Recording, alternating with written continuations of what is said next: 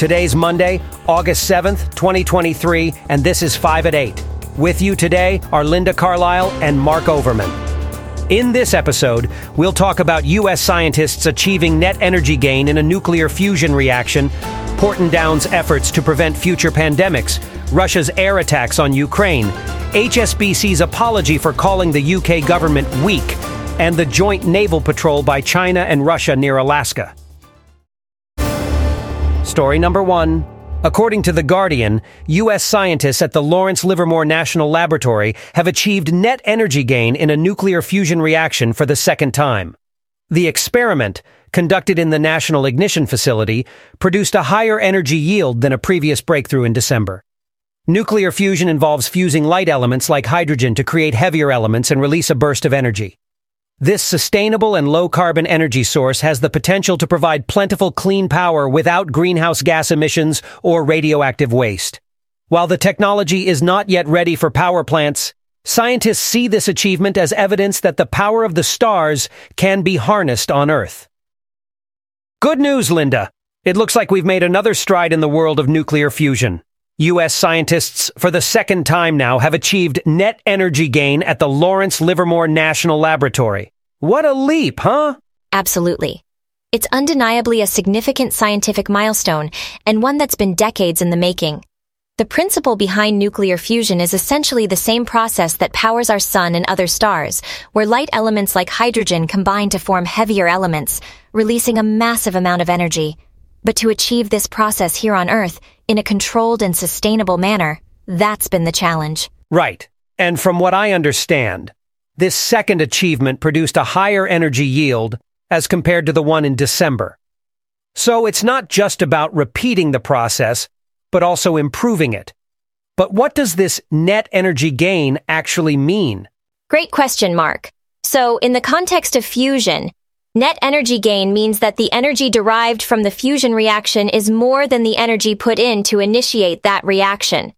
For instance, in this case, the laser delivered 2.05 megajoules to the target, and the fusion reaction produced 3.15 megajoules of energy output. In essence, they got out more energy than what they put in.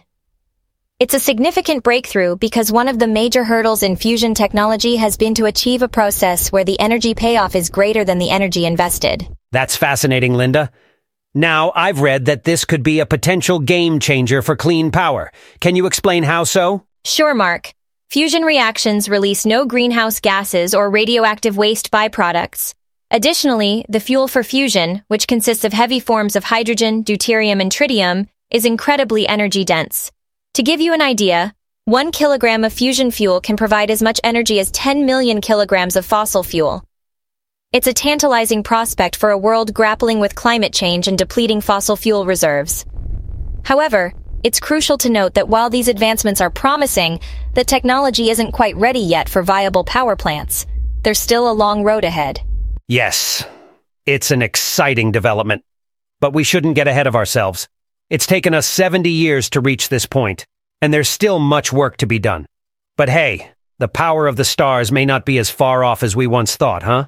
The potential implications of harnessing nuclear fusion are immense, from transforming our energy landscape to reshaping our strategies against climate change. But it's a journey, and each step brings us closer to that goal. Story number 2. Porton-Down, a secretive scientific research center in the UK, is working to prevent future pandemics. According to the BBC, the facility's Vaccine Development and Evaluation Center is focusing on developing vaccines for known infections, potential threats like bird flu and new COVID variants, and unexpected diseases like Disease X. They are collaborating with the pharmaceutical industry, scientists, and doctors to support vaccine development at all stages. Porton-Down scientists are currently working on a vaccine for Crimean Congo hemorrhagic fever, and they played a role in identifying the Omicron variant's ability to bypass some COVID vaccine protection. The center is also monitoring bird flu outbreaks and aiming to develop vaccines against new threats within 100 days. The hope is that the lessons learned from the COVID pandemic will enable better preparedness and proactive measures to prevent future pandemics. When you read about Porton-Down's goal to stop the next pandemic in its tracks, it's really something, isn't it? I mean, this is the kind of proactive, forward-thinking approach that we need in dealing with potential health crises. No more sitting around, just reacting to what comes next. Yes, Mark. The idea of stopping a pandemic in its tracks is as ambitious as it gets. But, the pandemic has taught us that we need to be better prepared. The emergence of Disease X, as they call it, an unforeseen disease like COVID, is not just a possibility, it's a probability. Yeah, it's not a matter of if, but when. And you know what, Linda? I find it fascinating how this facility is working on threats of all sorts, from antibiotic-resistant superbugs to potential problems like bird flu and new COVID variants. It's like they're preparing for all scenarios. That's true, Mark. And the fact that they're also working on the first vaccine against Crimean Congo hemorrhagic fever, which could spread further with climate change, shows they're not just looking at the immediate future, but also considering the long-term impacts of global issues. Right. And speaking of climate change, there's also the issue of how it's contributing to the rising tide of risk, as Dame Jenny Harries puts it. Urbanization, climate change, and people living closer to animals, it's all creating a sort of perfect storm for new diseases to emerge. Yes, and the implications of this are huge. If we fail to address these issues, we risk facing more frequent and potentially more devastating pandemics. But on a positive note, the work being done at Porton Down is definitely a step in the right direction. Their focus on collaboration with the pharmaceutical industry, scientists, and doctors to support all stages of vaccine development is commendable. Agreed, Linda. The 100 Days mission to develop a vaccine against a new threat in 100 days is something to watch. It's a game changer. And think about it. If those vaccines had been available just a bit earlier during the COVID pandemic, we could have saved many more lives. As Prof. Isabel Oliver said, we could have returned to greater normality much more quickly. It's a powerful reminder of the importance of being prepared and having the right infrastructure in place. The lessons learned from the COVID pandemic could indeed help us be better prepared next time. Yeah, it's about time we got on the front foot and tried to stop pandemics before they even begin. And if a new disease does occur, we need to stop it in its earliest stage. It's a tall order, but hey, with facilities like Porton Down and the scientific advancements we've seen, it might just be possible. I hope so, Mark. It's certainly a daunting challenge, but one that we must face head-on. And we must remember that this is not just a responsibility of scientists or health organizations, but of all of us. Each of us has a role to play in preventing the spread of diseases and ensuring a healthy future. Story number 3. Russia launched a series of air attacks on Ukraine using missiles and drones, resulting in casualties and damage to civilian infrastructure, as reported by Al Jazeera. The Ukrainian Air Force successfully shot down several missiles and drones, but some targets were hit. The Russian army claimed to have attacked Ukrainian air bases. Ukrainian officials reported casualties from a bomb attack on a blood transfusion center. Ukraine praised Western military support and mentioned the use of air defense systems provided by the United States and Germany. Ukrainian forces also targeted bridges and road links in occupied territories, causing damage and casualties. A peace summit in Saudi Arabia ended without concrete action. Russia did not attend the meeting. Will you look at that, Linda? I mean, on one hand, you have Russia launching an offensive with advanced weaponry, cruise, and hypersonic missiles, and on the other, Ukraine remaining resilient, shooting down a significant number of those missiles. The boldness and the sheer tenacity of the Ukrainians is commendable. I absolutely agree, Mark. It's heartbreaking, though, seeing the civilian casualties and the destruction of infrastructure, but it's also a testament to the Ukrainian spirit. This situation reminds me of Britain during World War II Blitz, a nation standing up to aggression and showing immense resilience. Right. And the fact that Ukraine is able to do this shows the importance of allies, like the US and Germany supplying air defense systems to Ukraine, which, according to President Zelensky, are yielding significant results. Yes, indeed. It is reminiscent of how international support can play a crucial role in such conflicts. That being said, the end goal should always be to seek diplomatic solutions. The peace summit in Saudi Arabia, unfortunately, didn't result in any tangible action. It's quite disappointing. Well, diplomacy is certainly a tricky business, isn't it?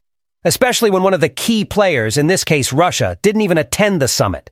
It's like trying to solve a puzzle with a piece missing. It's a complex situation, no doubt, and we can only hope for a peaceful resolution soon. In the meantime, the resilience displayed by Ukraine is a testament to their strength and determination. Story number 4. According to the BBC, HSBC's head of public affairs, Sir Sherard Cowper-Coles, has apologized for calling the UK government weak for complying with US demands to cut back business dealings with China. The comments were made during a private roundtable discussion and do not reflect the views of HSBC or the China-British Business Council. HSBC, which generates a significant portion of its profits in Asia, including China, has to navigate a delicate balance between Washington and Beijing. The UK and other Western governments have been caught in the trade restrictions between the US and China. Can you imagine being caught between two titans like the US and China, Linda? It's like being a small boat in a stormy sea. I mean, look at HSBC. It's a UK-based firm, but it makes most of its profits in Asia, including China. Now, when the geopolitical winds change direction, they're caught in a tough spot. Indeed. It's a complex situation. Businesses that operate globally, like HSBC, often have to navigate through these geopolitical realities. It's not just about maximizing profits, it's also about maintaining a balance between different national interests. And sometimes that can lead to some unexpected consequences, like the recent comments from Sherard Cowper-Coles. Right you are, Linda. And it's not the first time we've seen something like this. Remember the Huawei incident in 2020? The UK banned the Chinese telecoms giant from their 5G networks, which was seen as a move to align with the US. Companies operating in both countries had to tread carefully to avoid losing out on either side. Exactly. And it's not just about the business implications, but also the ethical ones. What role should corporations play in these geopolitical conflicts? Should they take a stand or try to maintain neutrality? It's a difficult question with no easy answers. And let's not forget about the customers and employees.